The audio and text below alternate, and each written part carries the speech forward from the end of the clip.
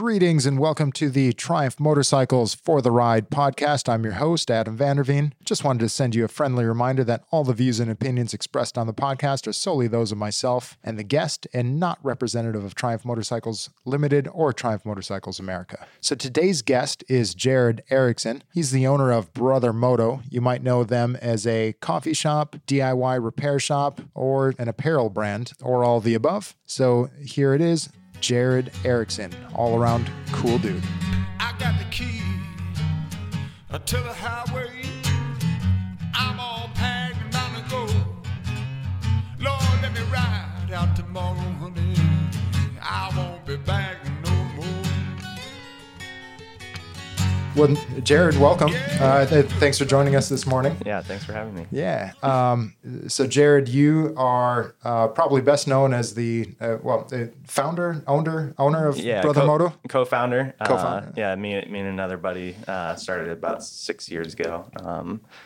2014. So it's now currently just me as the owner. But okay, yeah. So Jared, current owner of Brother Moto. Yes. And I almost, it's hard to put an adjective at the end of Brother Moto. Mm-hmm. Like usually you would say Brother Moto blank, but there's not a very clean blank, especially right now. Yeah. Some people know us as a coffee shop. Some people know us as a brand. Some people know us as a DIY garage. So kind of combine a couple different business models into one, all for the motorcycle lifestyle.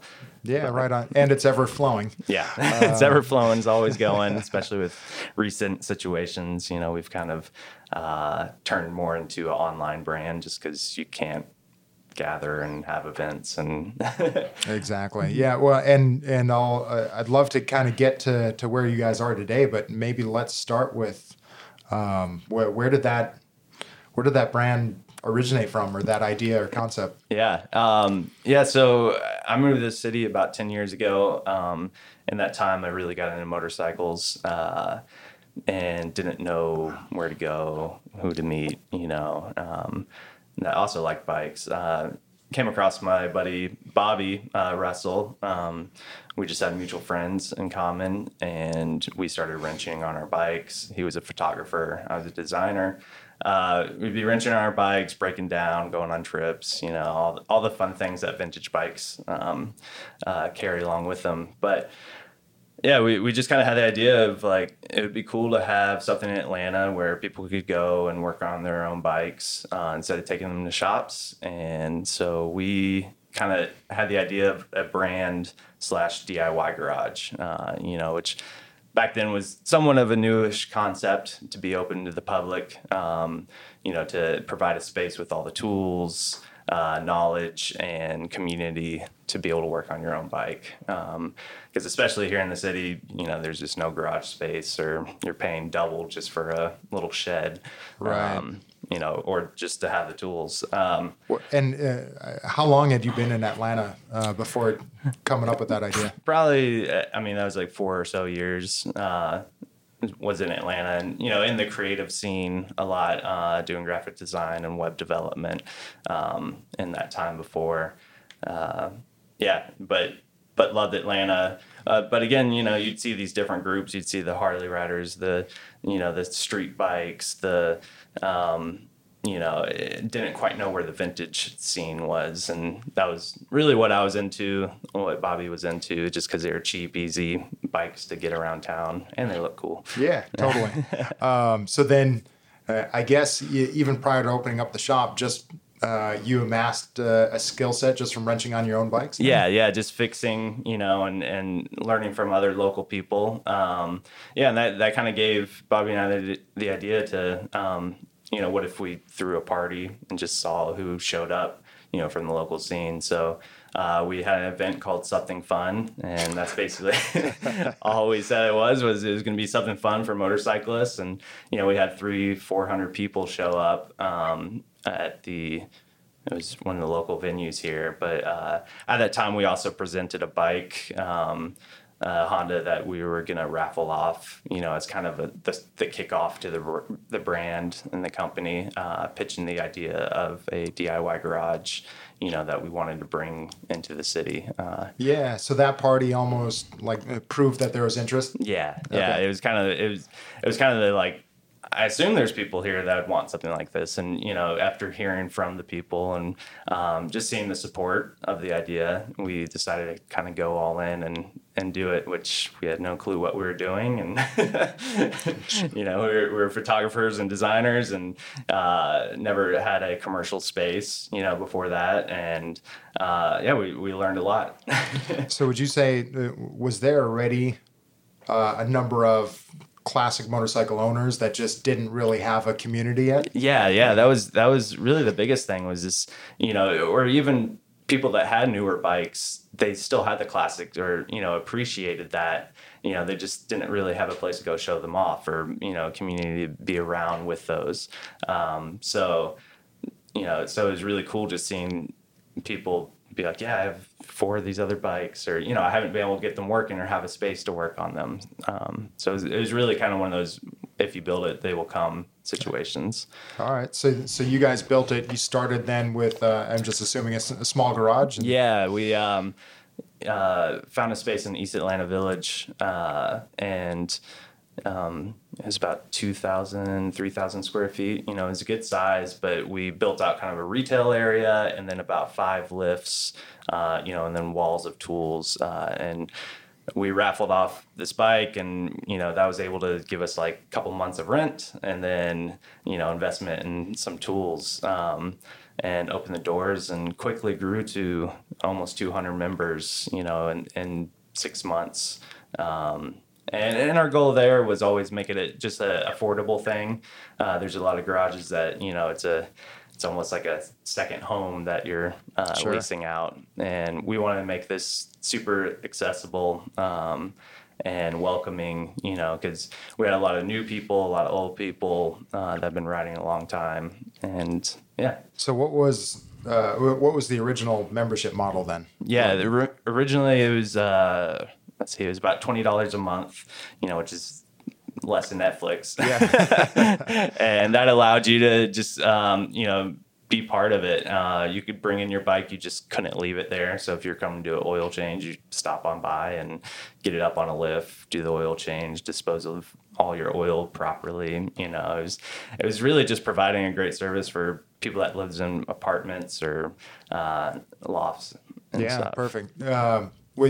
So the rule of thumb was not to leave your bike there. So then, did that prevent anybody from doing like major projects? So we did offer. We saw the need for like, okay, some people want to build their bikes, so we offered a higher membership, which allowed you to keep a bike there. That definitely started to limit our space. Yeah, because you'd have people that have the idea to, I'm gonna redo all my carbs, and then a month later they still haven't done it and the bike's been sitting there forever. But you saw there's a lot of college kids that would kind of get a cheap bike and that was their project, was to fix it up, and they get it kicked over and running for the first time. And it was a really cool feeling, really cool to see people working with their hands and learning from other people as well. Yeah, no, that's a great concept. So then, and part of the service was a bit of like coaching and education. Mm-hmm. Yeah. Was that you personally doing that, or was it just anybody helping each other? Yeah, we had a few people, key members. We still do. I keep talking in the past, but it's kind of, we still have a lot of great members that, would help each other out. I would teach some basic workshops on changing oil, carb cleaning, general troubleshooting kind of classes. So we try to do like a monthly big workshop, and then there's always someone kind of there to help out. In the later years, I hired a mechanic that was there to be able to, you could pay for one-on-one time basically, and he would show you how to fix your bike. Nice.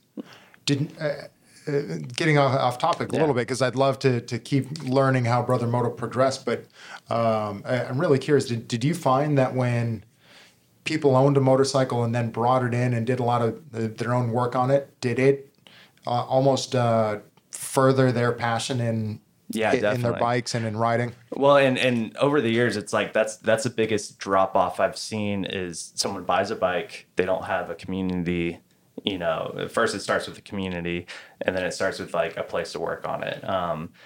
So they buy a bike, they run into a problem, it sits for 6 months and they never do anything with it. Where on the flip side, we saw people coming in weekly, working on their bike, having that community, and maybe to a bad sense, they end up buying 10 bikes, because they get so obsessed with it. Well, it keeps them riding. Yeah, it keeps them riding and motivated. And, Yeah. and two, what I loved about the culture we had was we were accepting all types of bikes, all types of people, obviously.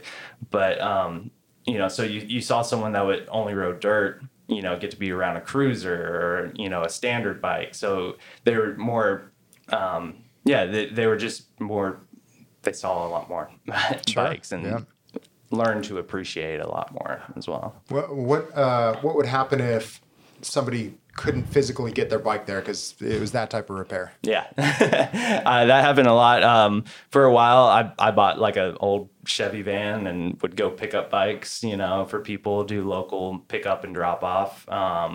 But that's another beast in itself, and it takes a lot of time. So, so either towing services, there'd be times, depending on the person and what the problem was, like either I'd send my mechanic out and, he knew it was something that was a quick fix on the side of the road, or vice versa.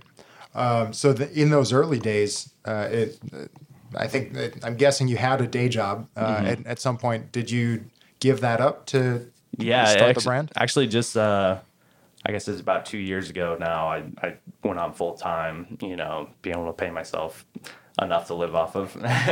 But both Bobby and I for a while were still working other part-time jobs or other full-time part-time jobs.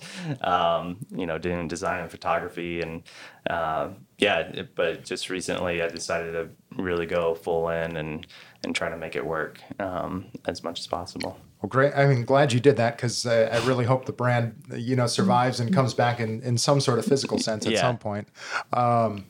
So what was the inspiration for the name? That's a great question because a lot of times I'll tell the story how I got into bikes, where my brother, he invited me to a one of the safety riding courses, and so they're like, "Oh, you must have named it after your brother," but actually, no. I think we wrote down a bunch of names, and that's just one that stuck. So I wish it had a really deep meaning. For a lot of people, it is kind of the brotherhood of motorcycling, and there's that kind of respect to it. But other than that, it's just, everyone needs a brother at a time, and we try to be that. Yeah, no, it's friendly. It rolls off the tongue. It says a lot. So good name. Yeah. Not every great name needs a great origin story, but that's a good one. So then really in the early days, it truly was a DIY Garage membership program. Mm-hmm. And I know in what I knew of it when I moved to town was that plus coffee shop plus apparel. Yeah. And how did you evolve from DIY shop into everything else? Yeah. So, from the beginning, we also wanted it to be just a welcoming environment. And one of those things to do that would be coffee. We just, we love coffee, and we always thought like, okay, what if it was a space kind of between your work, your home, the third space that someone could come hang out, have a cup of coffee, maybe work on a bike, maybe just look at bikes, maybe have no clue what a bike is, but they're going to get good coffee and just have a different experience. So kind of wanted to combine all of the motorcycle lifestyle, for a fun hangout spot. That's not just about a garage, because I think when I got into bikes, I was very intimidated by garages. You can't just go hang out at a garage. There's a vibe. Yeah, unless you know the person, and then, they're sitting there working. So we wanted just a really fun place to hang out. So in our first location, we were starting to build out the coffee program. We leased a building next to us, to kind of build that out, and in that time, we hit some zoning issues, and we basically had to move out of that space. So, it sucked. We tried fighting, the city and everything, but at the end of the day, we could only stay there if we were going to be a retail shop, which we were a DIY garage. So so we looked for a new space, which would be the one you knew, which was about twice as big, and we added the coffee aspect and a bigger garage and more storage, and it really gave us a great space to put on community events. We had the DGR out there a few times, and we do weekly like pop-ups, workshops. That's what I did love that about the new space, is that it really was large enough to host a lot of people and be a welcoming community environment when you wanted to do events. And, somehow you were able to pull off, even when there wasn't a big event, you spread things out enough that it didn't feel empty.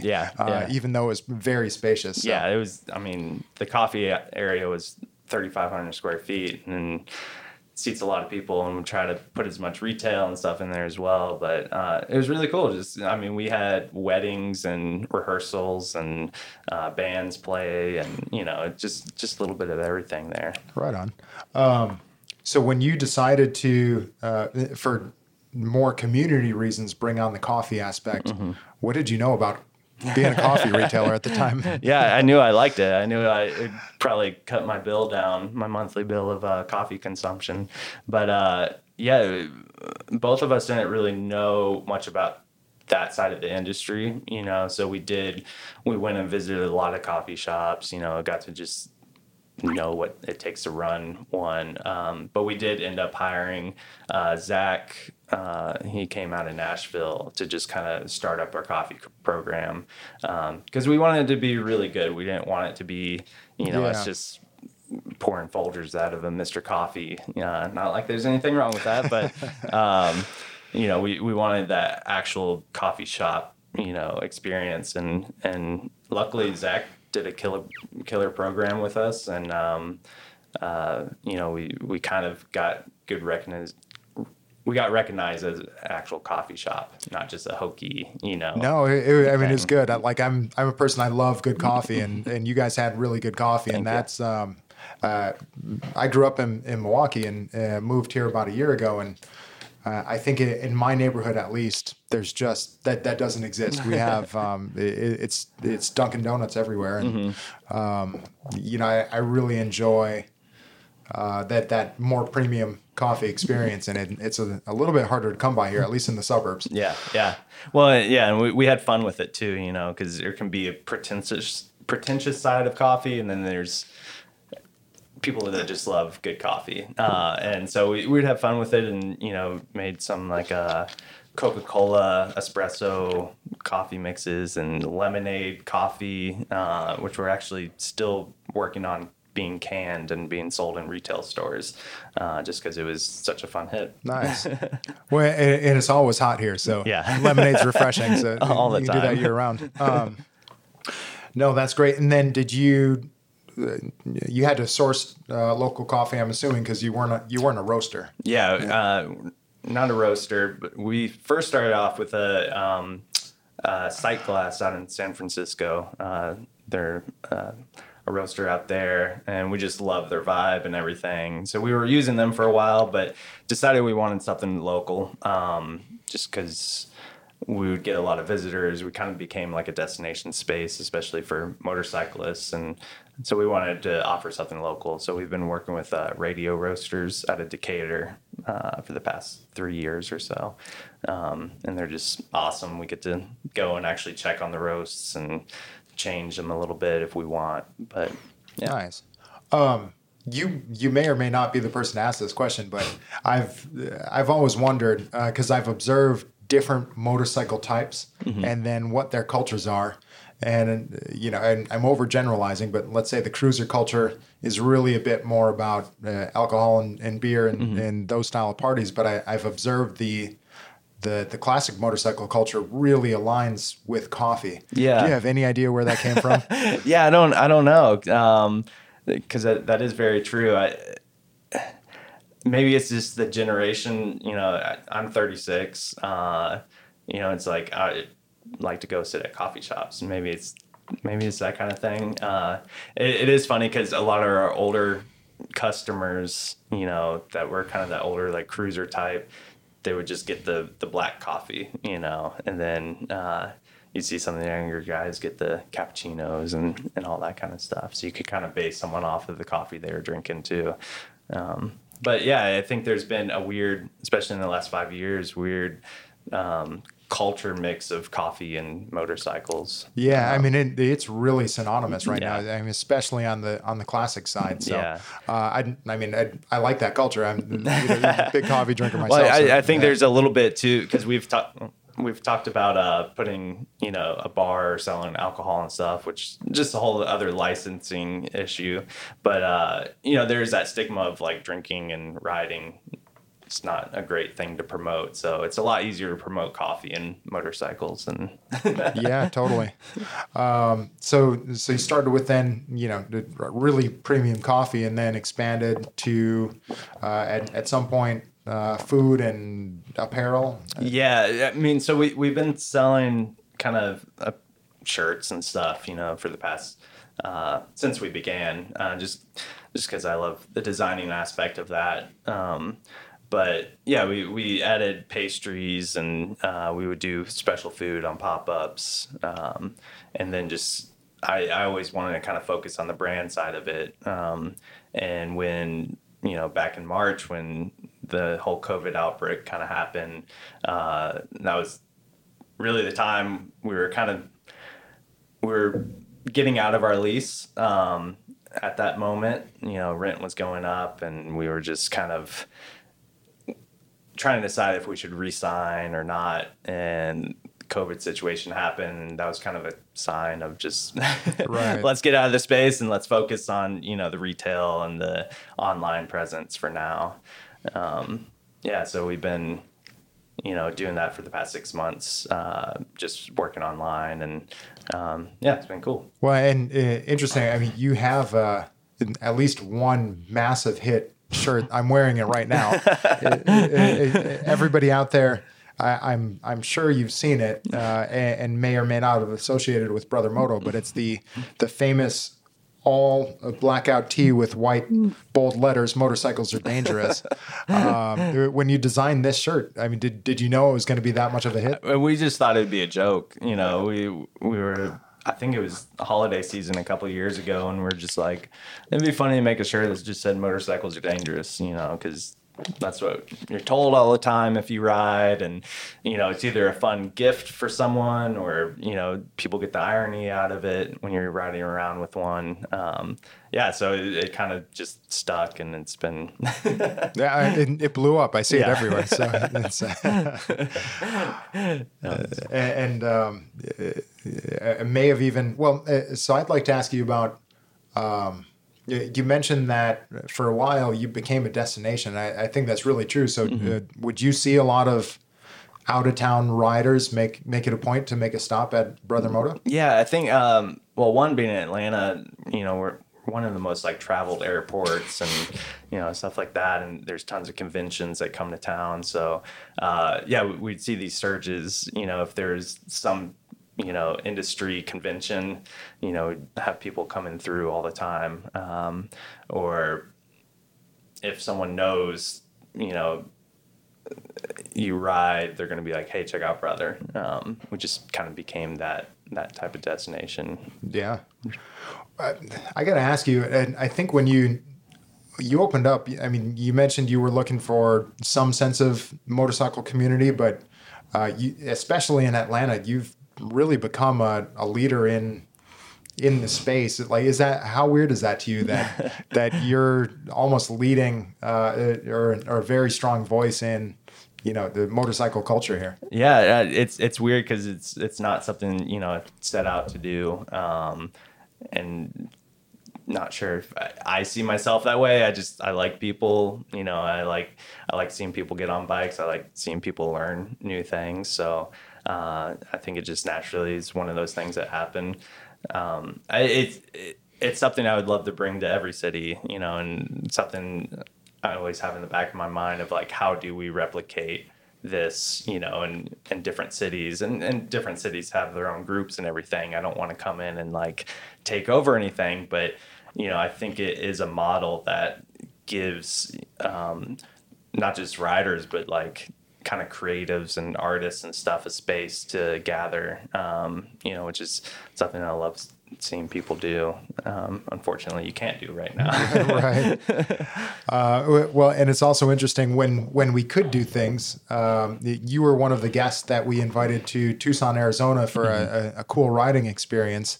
And we were just talking before we started recording that I barely remember seeing you there. You kind of hang out in the back. So, I mean, that's a very interesting dynamic of somebody that does gravitate towards the back of the room, but is also in this position where you're guiding the motorcycle culture in the mega city of Atlanta. I think I love I like taking photos and stuff, and I don't know. I like observing and kind of more just giving people the space to, create or do or be. It's not all about me at all. So I enjoy hanging out in the back. Yeah. How have you, so you brought up kind of current state of the world and COVID, virtually or on phone, have you interacted with a lot of your members? And, I'd say for a certain group of motorcyclists, some riders, they love the independence and almost the alone time to be introspective. Mm-hmm. But you were interacting a lot more with a group of riders that really like the community. Mm-hmm. How have you seen them reacting to the current sense of lack of community? So we still have like a members, newsletter or email kind of chain system set up, and they're still active on that, which is really cool. They're still reaching out probably once a week or so, once every other week. Someone's like, I need to change my oil. Like, when are you guys gonna reopen? Like, when can we have another space again? So it's good to hear that, but it's also really cool to just see them jump in and help each other out. Some of the people are offering up their garages, on the weekends, and for the other members to kind of do their thing. Yeah, well, it's also maybe a strange position for you to be in, where we're discouraged to interact in person, and especially in large gatherings. Mm-hmm. But ridership has increased a lot over the past few months, and therefore I believe that the need for a place to go work on their bike is actually increased, not decreased right now. Yeah, definitely. I mean, over these past 5 months, I've probably sold more project bikes or, parts that I never thought I'd be able to get rid of, because people are actually getting these old projects and having the time to learn and do something that they've always wanted to do, or build another bike. So it's crazy the amount of ridership that's grown, just in the past 6 months. It really is it's the perfect activity to do. So that's a great transition. You recently went on a ride, and I haven't talked to you really since you got back. So I just love to hear all about that. I mean, what inspired you to go on this journey, and then what did you guys actually do? So it's been a while. Like, I've done a couple cross country trips, and it's probably been 3 years since I've done like more than a weekend trip.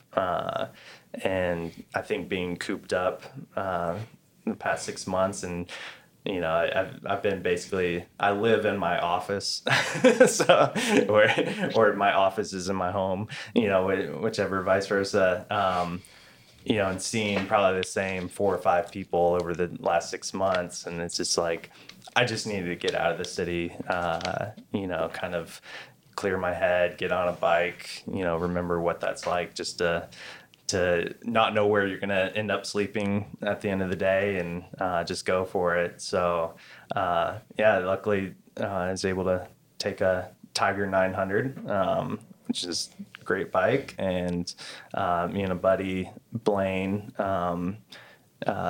he's kind of a film photographer, enjoys taking a lot of photos and stuff. He was feeling the same way. He wanted to go to San Francisco to see his brother, who's our mutual friend, who just had a baby, you know, and so we're like, well, what if we took 2 weeks and just kind of, you know, got out West Coast and didn't really plan anything, but just got away. Yeah, so it was really, really, really needed, I think, in this time, to just be able to grab a bike. You know, we started in Denver, Colorado, and I've done enough of this East Coast stuff.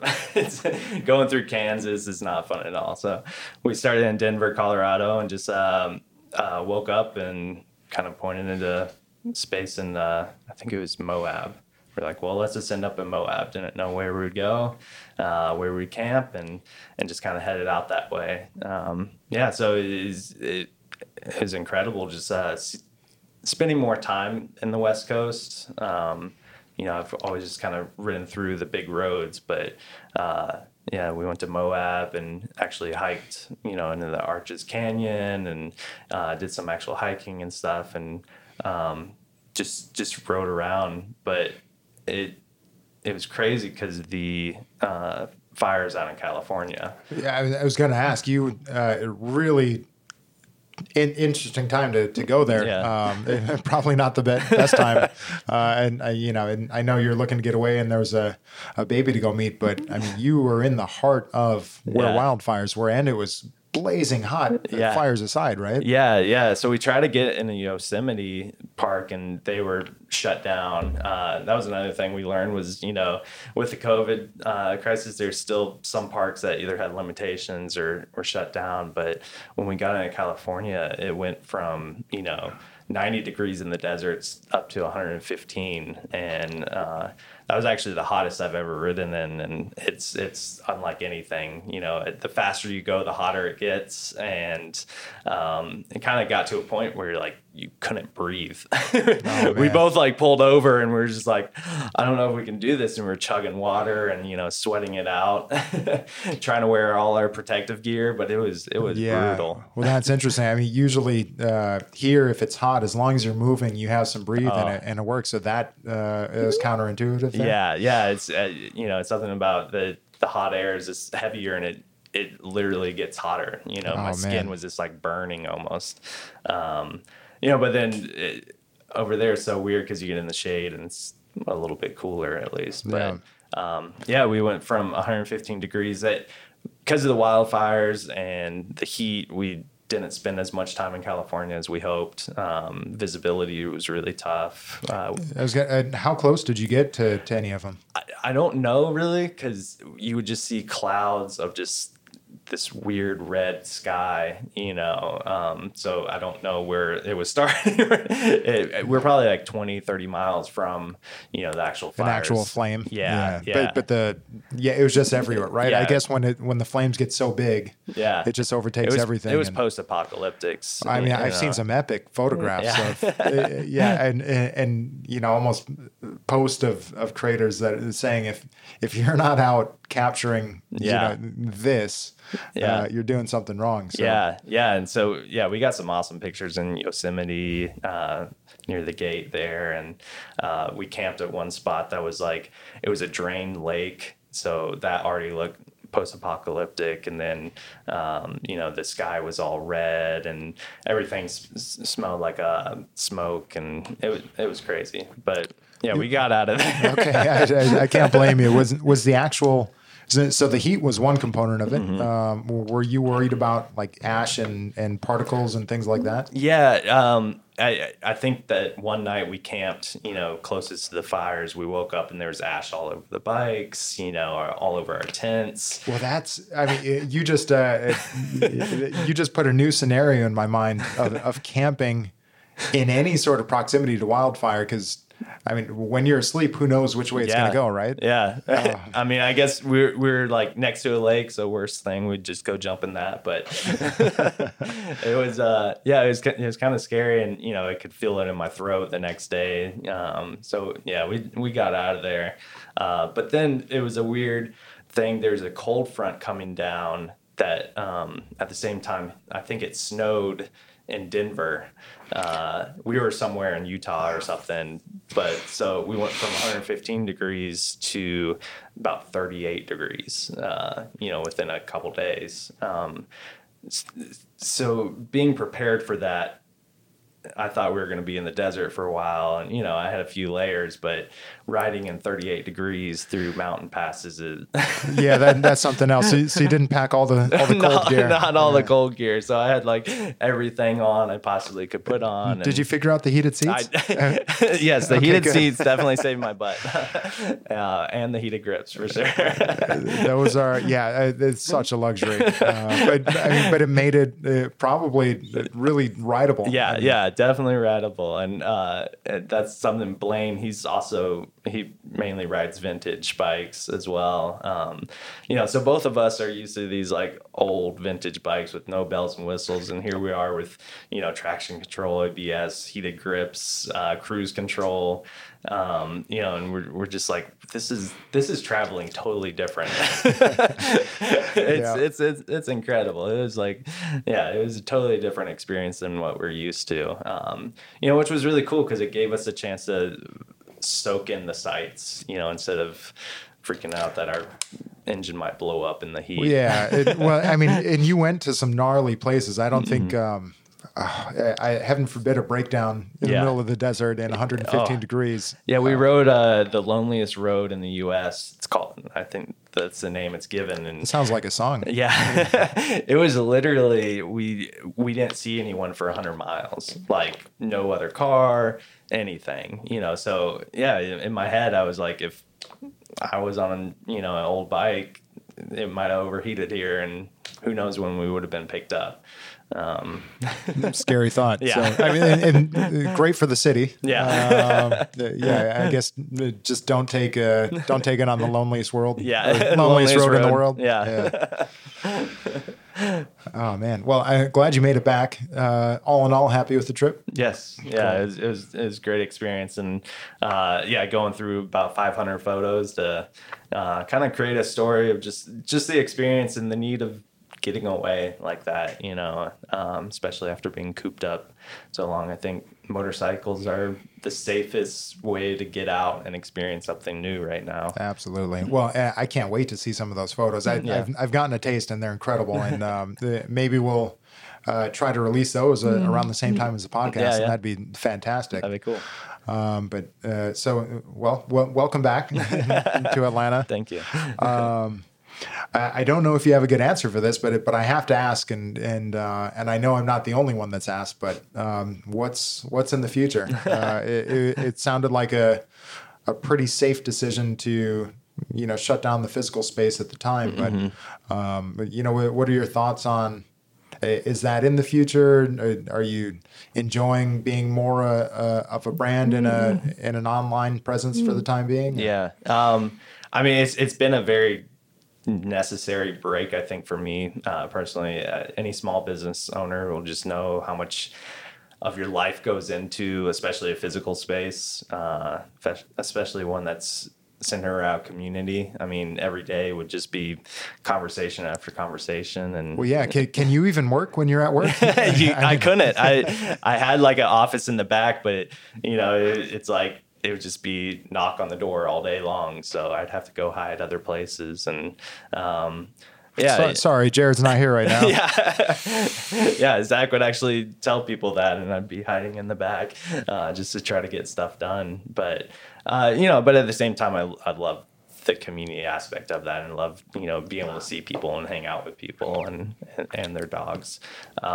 But to answer that question, it's been a necessary break. I would love to still open a physical location, and I kind of made the mental note of like, I'm not gonna look till next year, till 2021. Yeah, just to see what real estate's like and what Well, and you found a cool like middle ground for the time being with Victory. Can you tell me a little bit about that? Yeah, so Victory, they there's Victory Sandwich Bar. They have 2 locations, and then they own a Lloyd's restaurant and a couple other. But Ian, he's been kind of with us since day one as a member, friend. He rides as well. He's one of the owners of Victory, and so they opened a new coffee shop, and we kind of are doing the retail side of that. So putting a lot of our retail stuff in there, and they're doing the coffee. So it's, it's a scaled down, just like version of what we had, but still offers a great place to meet up and hang out and have good coffee and get some cool merch. Yeah, perfect. Well, I'm sure. I'm glad that you took this time to let the pressure ease off again, or ease off a little bit. I'm sure you'll find something down the road. I'm personally looking forward to, more than anything, an everything biscuit. Oh yeah, those were good. I forgot about those. Those were so good, and I've never even heard of that or had one in my life. But I'm a person that really enjoys an everything bagel. Yeah, and then it is the perfect marriage of an everything bagel and a nice, warm, fluffy biscuit, just with all the everything on top of it, minus the bagel. Yeah, it was. I do miss that.